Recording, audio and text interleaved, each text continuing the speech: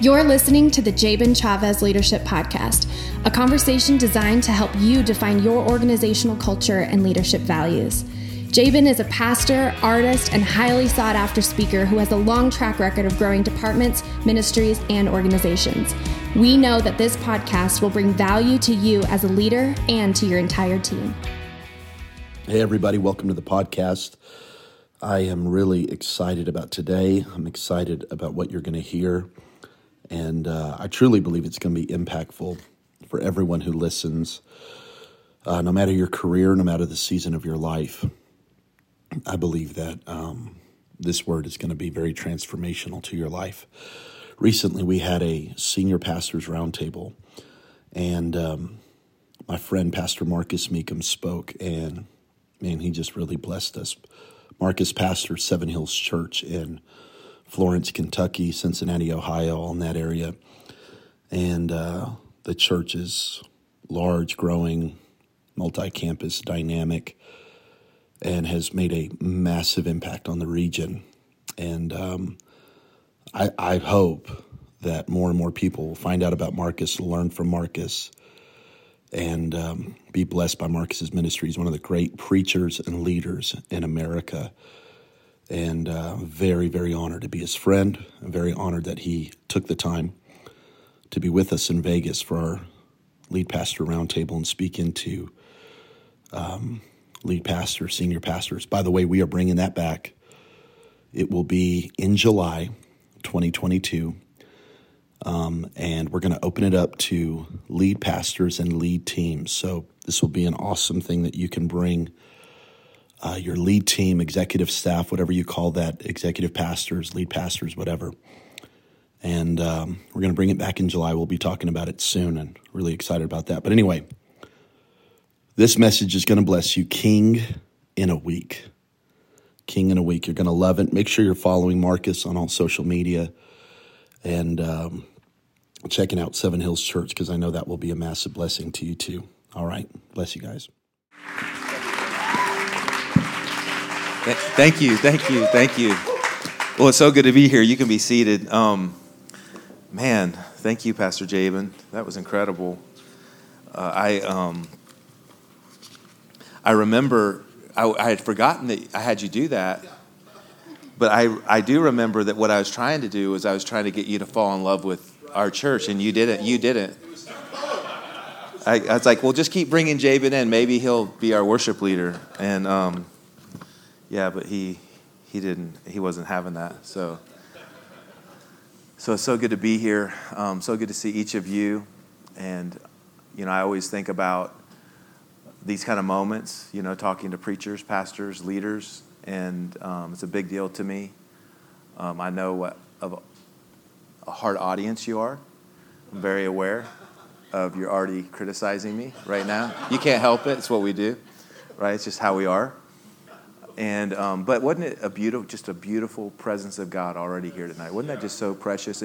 For me, I was sitting there worshiping, and I was like, I think we could just keep worshiping, because there was I don't just think just a sweet presence of God. There was a great hunger, worshiping with each of you. And so for me, I think it's going to be a great few days. I think God's going to do something special in each of our lives. And so the fact that I get to be a small part of it, I appreciate. And tomorrow, of course, we have Jabin. So the way I always look at church life is kind of like hotels, right? So like Jabin is like your 5-star preacher, right? He's like your 5-star. Like oops, I got to go preach at Elevation. Oops, I got to go, preach at Hillsong. Oops, I got to, So he's your like 5-star preacher. But we're going to start you off with like your Motel 6. This is a Motel 6 anointing tonight, so no Montage or whatever the big hotels out there. I don't know what they all are. The Ritz. That's not tonight. Tonight is your, we're motel. We're not even hotel. We're just going to motel it tonight. So if you got your Bibles, turn with me to 1 Samuel chapter 10. 1 Samuel chapter 10. And I do think that this will help you. It's a message that God gave me for our church about 2 years ago, and I had no idea that I would spend some time talking to preachers about it, but it seems to have been why maybe the Lord gave it to me. Let's look at verse 5. 1 Samuel chapter 10, verse 5. After that, you'll go down to Gibeah, where there's a Philistine outpost there. As you approach the town, you'll meet a procession of prophets coming down from the place with lyres, timbrels, pipes, and harps being played before them, and they will be prophesying. The Spirit of the Lord will come powerfully upon you, and you will prophesy with them, and you'll be changed into a different person. Once these signs are fulfilled, do whatever your hand finds you to do, for God is with you. Then go down ahead of me to Gilgal. I'll surely come down to you to sacrifice burnt offerings and fellowship offerings, but wait 7 days. Everybody say 7 days. Until I come to you, and I'll tell you what to do. And then in my Bible, I don't know how your Bible is, but I have the real big dark letters that kind of starts the next paragraph. It says Saul was made king. Y'all see that? Y'all have your digital Bibles. But look, Brittany over there, she's got a real Bible because she's a real Christian. But Saul was made king. Y'all see that? Okay, all right. That's important. Because I want to talk to you around this idea, king in a week. King in a week. Now, we would know that Saul, before this moment, would have been a low man on the totem pole at his father's ranch. His responsibility was taking care of the family donkeys. Now, I don't want to act like I know what it takes to take care of donkeys, but I'm just guessing that it was a reflection of the kind of confidence that his family had in him. In other words, I don't think donkeys is a big responsibility. I've never seen a picture of donkeys like racing off to go get into trouble, right? Donkeys are pretty much pictured, right? They're pretty cool, right? They don't do a whole lot. But when we pick up in this story, Saul is failing.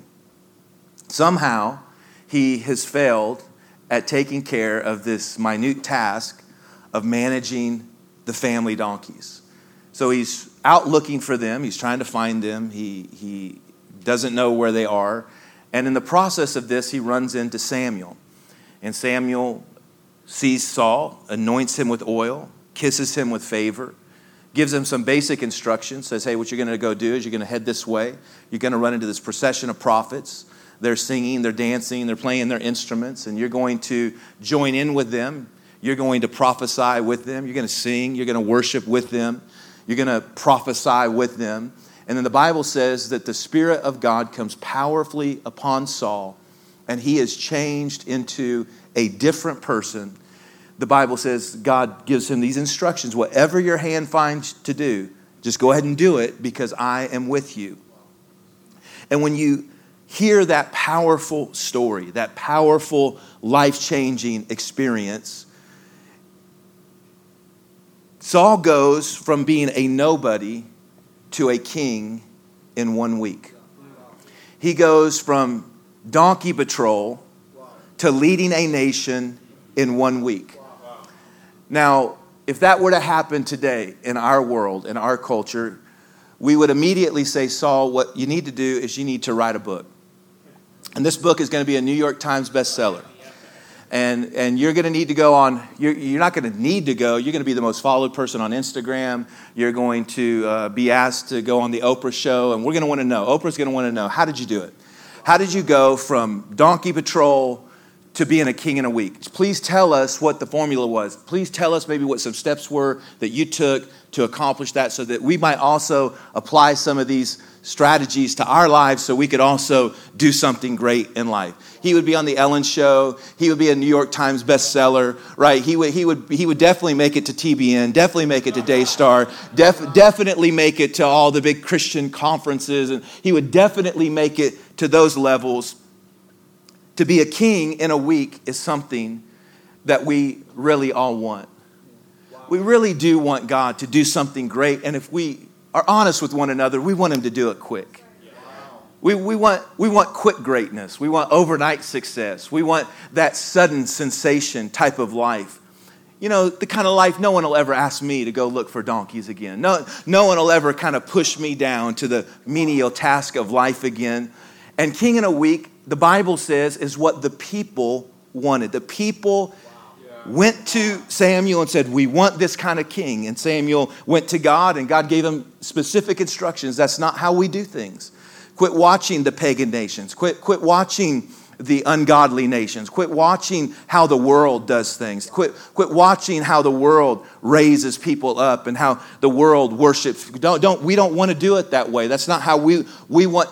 But the people kept pushing, kept saying it's how we want it. And the Bible says that God finally took his hands off and said, fine, give the people what they want. They can have it their way. And God gave them their king in a week.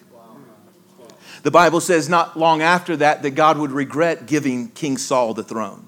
Can you imagine God saying that to you? Could you imagine God saying, I regret giving you that ministry? I regret giving you that opportunity. I regret opening that door for you. The word regret means as if already dead. Could you imagine? It's like having a funeral in your head. We all have people in our life that we regret ever meeting, right? We wish we would have never met them. They're still on the planet. They're still breathing air. They're somewhere here on planet Earth, but we've had a funeral in our mind concerning them, right? We don't care nothing about them. We regret ever meeting them. The Bible says God regretted ever giving King Saul the throne. He's having a funeral in his mind about Saul. And if you follow the story here with Saul, he never really matured beyond his king in a week Genesis. He never really matured beyond this beginning where he received quick greatness. The rest of his life, he believed if God is in something, it will include overnight success. For the rest of his life, he measured whether God was in something or not by how quick it happened, how quick the greatness happened, how quick the success happened. But the Bible says God never wanted a king in a week. We even talk about things like Acts chapter 2, right? The fire, like divided tongues of fire falls on each person that was in the upper room. The mighty rushing wind, we sing about it, right? Just fills the upper room. And they walk out of that place, and Peter stands up, preaches, 3,000 people get saved. But we miss this, like they were all together in one place, in one mind, in one accord. We miss these things like they were in a 10-day prayer meeting after, the guy they were following was just crucified.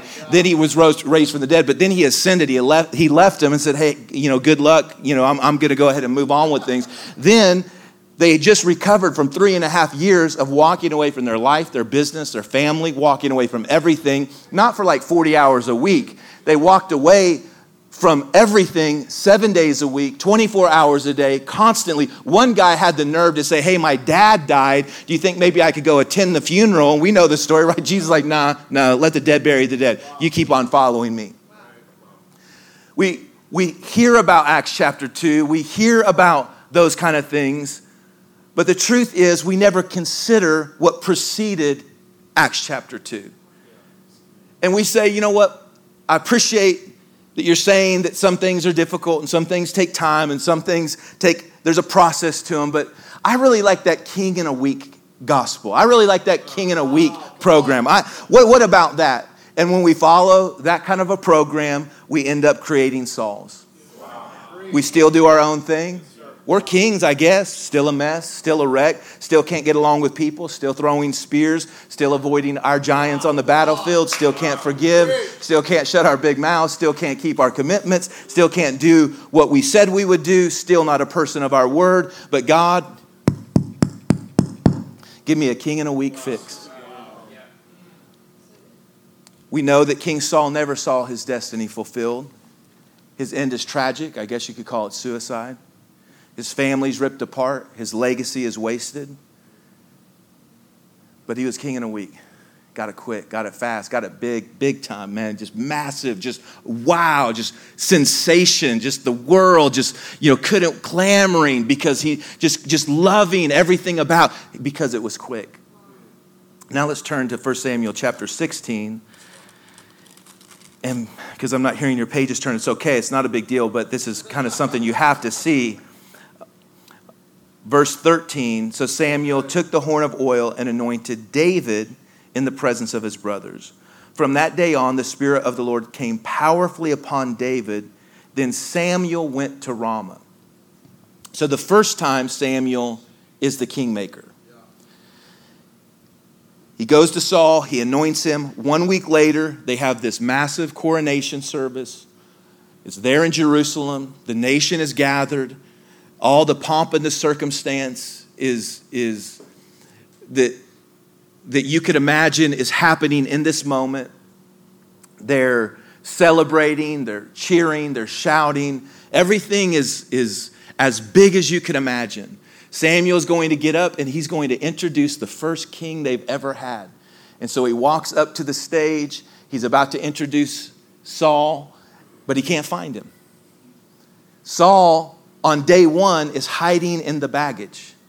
And if you follow Samuel and Saul's relationship from that point on, Samuel had to prop Saul up every step of the way. Not just on his beginning day number one, but when he goes to war, Samuel's having to figure out how to prop Saul up. He's always trying to help Saul be the king that he made him to be.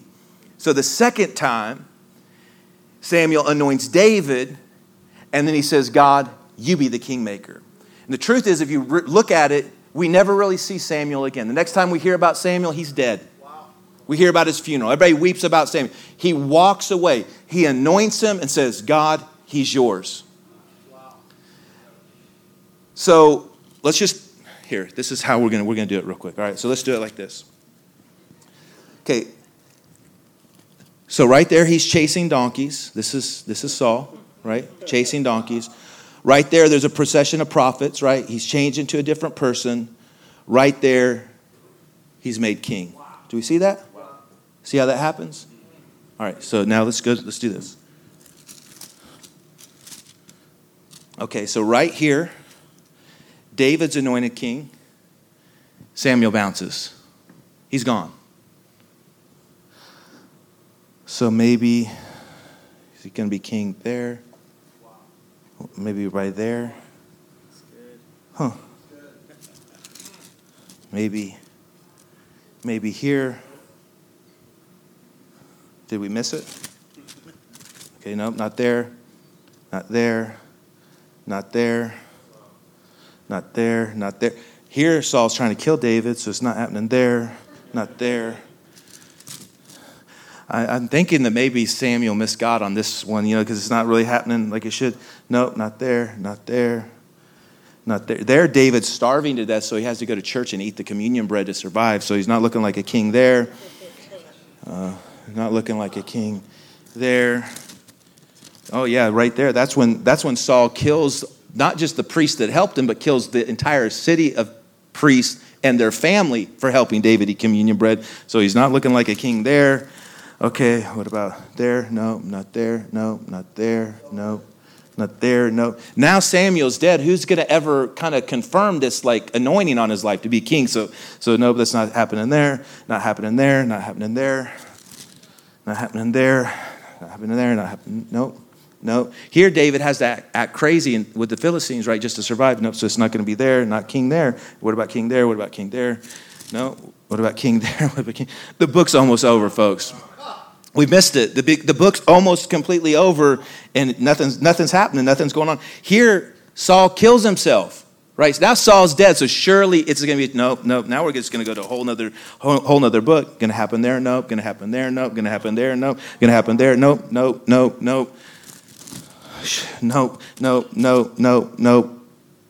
Right there. Read it. Saul becomes king over Israel. 22 years later. You know who wants that? Nobody.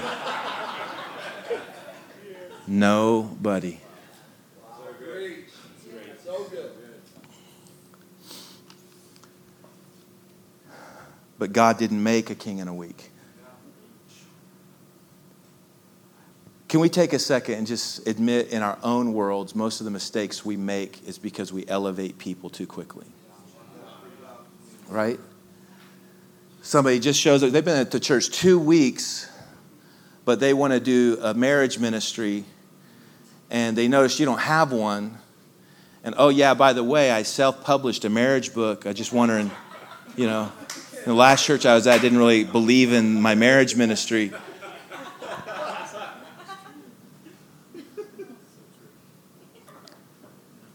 Somebody comes up to you, I just really feel like I'm called to young people, and you don't have a youth pastor, and you've known them for 5 minutes. And in your mind, they've already solved your problem. We could walk through it time after time after time after time. Most of the mistakes we make is because we don't understand anytime you do something quick. Anytime you do something fast, it's almost always a mistake. I mean, you can play the lottery with people if you want, because people are a risk, right? Every time you work with people, it's a risk. But if you don't have some type of process to know who someone is that's highly intelligent, then the only way to know who people are is you got to give it time. You got to slow everything down. You got to increase the runway. Like you got to figure out exactly what am I getting into with this person. We even tell the David and Goliath story wrong, don't we? So tell me if this sounds familiar. David is watching the sheep. His brothers are out at war. His dad needs to get his brothers some lunch. So he sends David to go take his brother's lunch. David goes, has the lunch, hears Goliath threatening the children of Israel. David says to his brothers, why isn't anybody doing something about this? Right? Why isn't anybody? His brothers talk about how arrogant he is. Then David says, who is this uncircumcised Philistine? Goes and talks to Saul. Saul looks at this 17-year-old kid. He says, I've killed a lion, I've killed a bear. And Saul says, great, let's put the nation in your hands. That's how we tell the story. That's not the story at all. There's a whole missing part of the story no one talks about. You want to know why no one talks about it? It is incredibly boring. It is so boring that we just jump right over it. Because Saul is dealing with demons. Every single night when he goes to bed, he can't sleep because of these evil spirits that are plaguing him.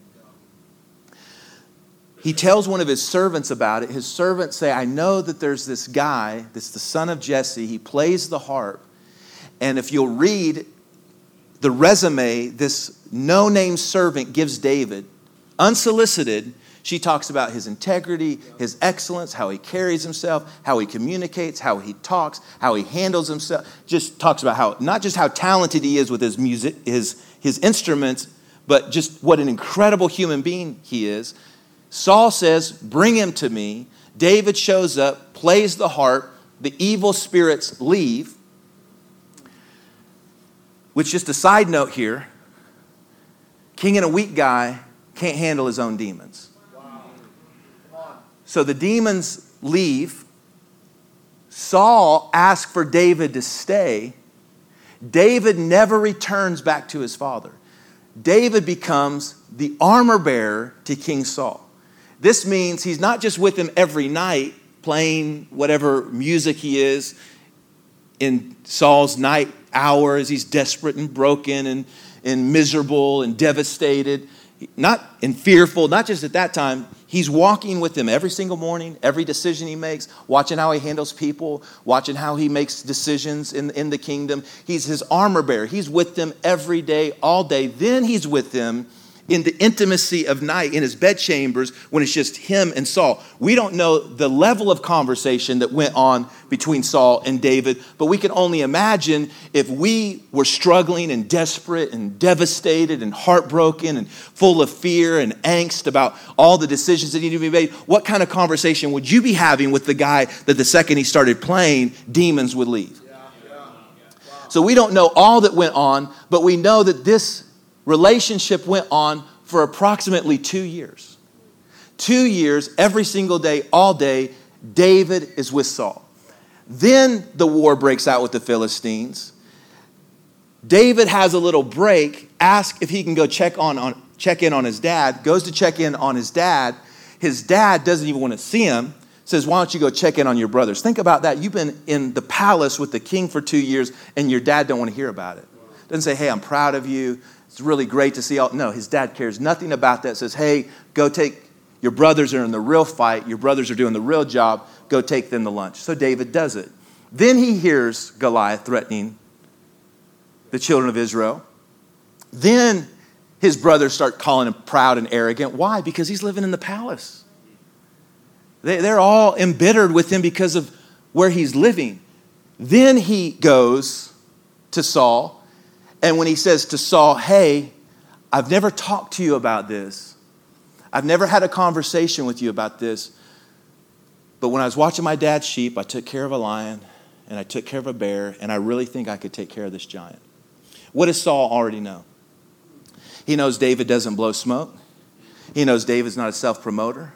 He knows David doesn't say something and not follow through, right? He doesn't overpromise and underdeliver, right? That's not David. When David says he can do something, when David walks in a room, hell leaves. Saul knows this. So now Saul says, do you want my armor? Do you want my sword? Now here, I'm going to put the nation in your hands. The point is, David's faithfulness gave him access to the king. David's faithfulness gave him an opportunity on the battlefield. David's faithfulness is what killed the giant. If God's your kingmaker, let's look at it for a second. It'll be filled with hard work, demons, betrayal, disappointment. David thought maybe being the king's armor bearer is my way to the throne. Maybe killing Goliath is my way to the crown. Maybe marrying the king's daughter, Michal, is going to give me access. Maybe if I befriend the king's son, Jonathan, that's going to be how I get there. He knows he's anointed. He knows he's called. He knows he has a prophecy. But God's way to the throne will be different. He never has affirmation from his earthly father, never has affirmation from his earthly brothers, no affirmation from his father-in-law, the current king. He's rejected by his wife. He's betrayed by anyone and everyone that's supposed to love and support him. They all wanted David to fail, die, and many of them made it their own mission to destroy him and went to great lengths to even kill him. David's path looked nothing like what he thought it would look like. Even a couple days before he ends up becoming the king, in Ziklag, his closest 300 people turn against him, try to stone him. He did not have one person that consistently stayed in his corner. When he took the throne, when David took the throne, there was not one person that stood by his side all the way through. Not one person. Because he wasn't on the King in a Week program. Messy, painful, confusing, 22 years of waiting, 22 years of testing. And you know what the Bible says God was looking for? The Lord sought for a man after his own heart. The Lord was seeking for a man after his heart. It's one thing for God to have your heart. It's a whole other thing for you to have his heart. He gets your heart in a moment. Right? We call that being born again, salvation. Just in a moment, boom, he has your heart. Anybody remember that day he got your heart? It's not the way you get his heart. It takes a lifetime to get his heart. See, the question isn't at this point in the story, can I trust him? I know I can trust him. The question is, can he trust me? Can we talk for a second? Should he trust me? Should he? Probably not. Should he trust you? Probably not. Probably not.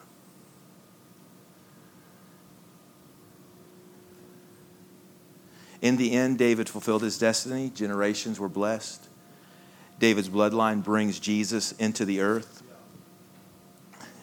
And then Jesus in the book of Revelation talks about David with us. He says, these are the words of him who is holy and true, who holds the key of David. What he opens, no one can shut. What he shuts, no one can open.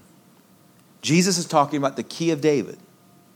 What he opens, what God opens for him, no one can shut it. And what God shuts, no one can open.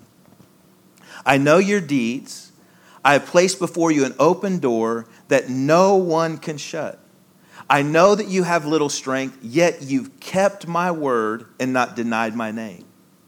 I will make those, let's drop down to verse number 10. Since you have kept my command and endured patiently, I will also keep you from the hour of trial that's going to come on the whole world.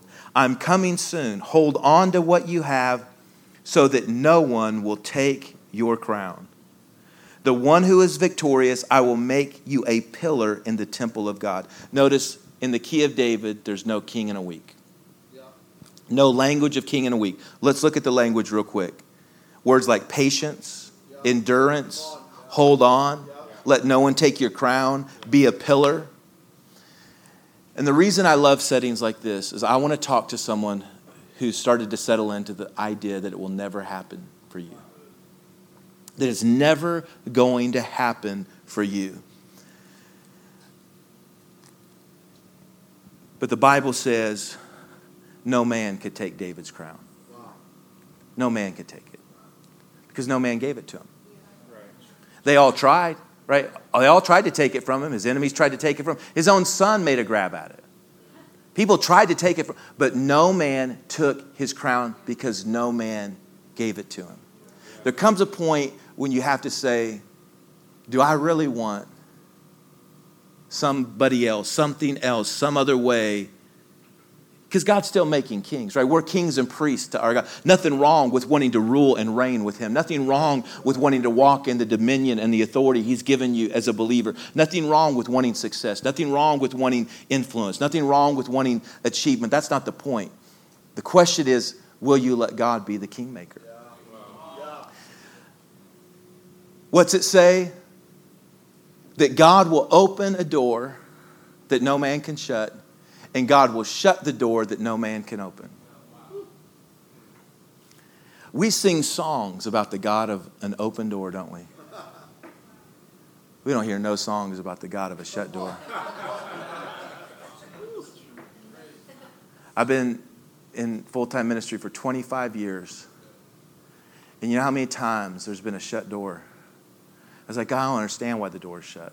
I don't understand why they're not including me. I don't understand why they don't I don't understand why they're not returning my call, returning my text. I don't understand why I'm not being invited or this or that. I don't understand. And I'm knocking on the door, right? I'm pushing the door. I'm kicking the door. And I don't understand why the door is not open. And in my mind, I'm like, everything that I'm needing, this door has to open. And somehow God was on the other side of that door with his foot wedged, his shoulder up against it, with his love, making sure that door didn't open for me. Because he's the God of the shut. I used to thank God for the open doors. I'm so thankful for every shut door. I don't know if there's anybody here that would just say, man, thank you, God, for not opening that door for me. Thank you, God, for not letting that friendship evolve. Thank you, God, for letting me be invisible. Thank you, God, for hiding me in every possible way. God, thank you.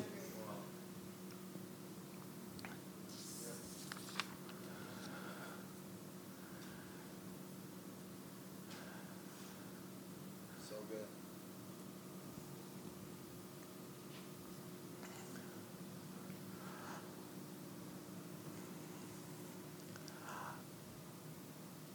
I'm trying to think about how to say this because I don't want to say it wrong.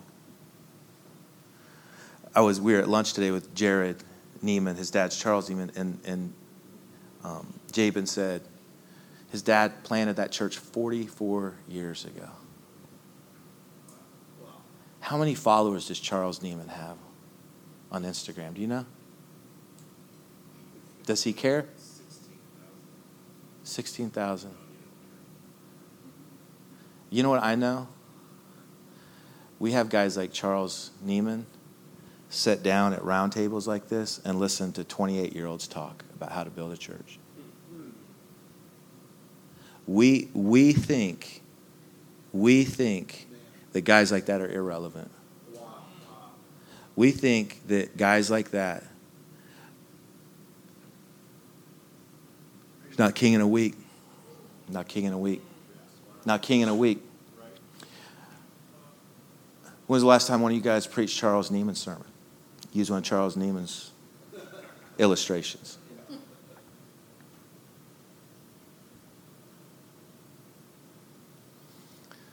My point is God said, quit watching how the Philistine nations do it. Quit watching how the world does it. Why is this happening? Why is that happening? Why did another one bite the dust? Because it's not his way. God's way is not king in a week. It's not his way. It's what the people want. It's what we clamor for. And God just takes his hands off and says, fine, have it. I didn't say they couldn't preach good. I didn't say they're not anointed. I'm not judging nobody. I'm not saying God can't raise somebody up quickly if he desires to. I'm saying if you just, again, I'm not an expert. I'm not here to say what God should do and every person should be the same. I'm just saying if in general you follow the overtone of Scripture, it's not how he does it. Even when we talk about crowns and kings and thrones, the very one we've given our life to, his crown is not jewels and gold, right? It's a crown of thorns that they savagely crushed his skull with. But no man can take that crown. Right? Because no man gave it to him. Because no man gave it to him. So I'm here just to encourage you that if you'll not quit. What did it say? This is the key of David. That he just had this way of saying, okay, God shut that door. Okay. God opened that door. Okay. Even when he's king, he's not trying to fight for the throne anymore. Right? His son's trying to take it from him. Okay. Because no man could take that crown. Because no man gave it to him. He knew man didn't give it to him. And there's something special about knowing God raises you up. There's something special about knowing in the hidden places you're developing your skill. You're developing your character. You're developing your anointing. You're developing your relationship with God. And when God does give you moments and when God does give you opportunities, there's a confidence that can come because you know he did it. You know he did it. You know he's the one that did it. He's the kingmaker. He's the one that raised you up. And when you have that thing about you, can't nobody take this? Because didn't nobody hand it to me? Nobody. I didn't politic to get this. I didn't brown nose to get this. I wasn't slick to get this. I didn't buy my way into a room to get this. Let no man take your crown. Let no man take your crown. Let no man take it. No man can give it to you, and no man can take it away. So, Father, in Jesus' name, I believe in the day we live in, there is an old anointing that you're renewing. An anointing of endurance, an anointing of patience, an anointing that's tempered, that doesn't rush it, that doesn't force it, that doesn't push for it. God, there is a spirit in this generation where we've watched enough. We've seen enough. And I do believe you're wanting to raise us up to where we match on the inside what it is that we're desiring to see you do on the outside. And so, Father, my prayer for each pastor and their churches is that you bless them with the kind of leaders, God, that can last the long haul. That you bless them with the kind of leader that can stay the course. That you bless them with the kind of leader that can think like the Charles Niemans of the world, 44 years. God, I don't care what you do in the next 5 years. I care what you do in the next 100. I care what happens when I'm dead and gone. Did I leave anything that somebody else could build on? God, help us not think in weeks, but God, help us think in centuries, in generations. God, give us the skill set, God, to think bigger, to think further out, to see the greater picture.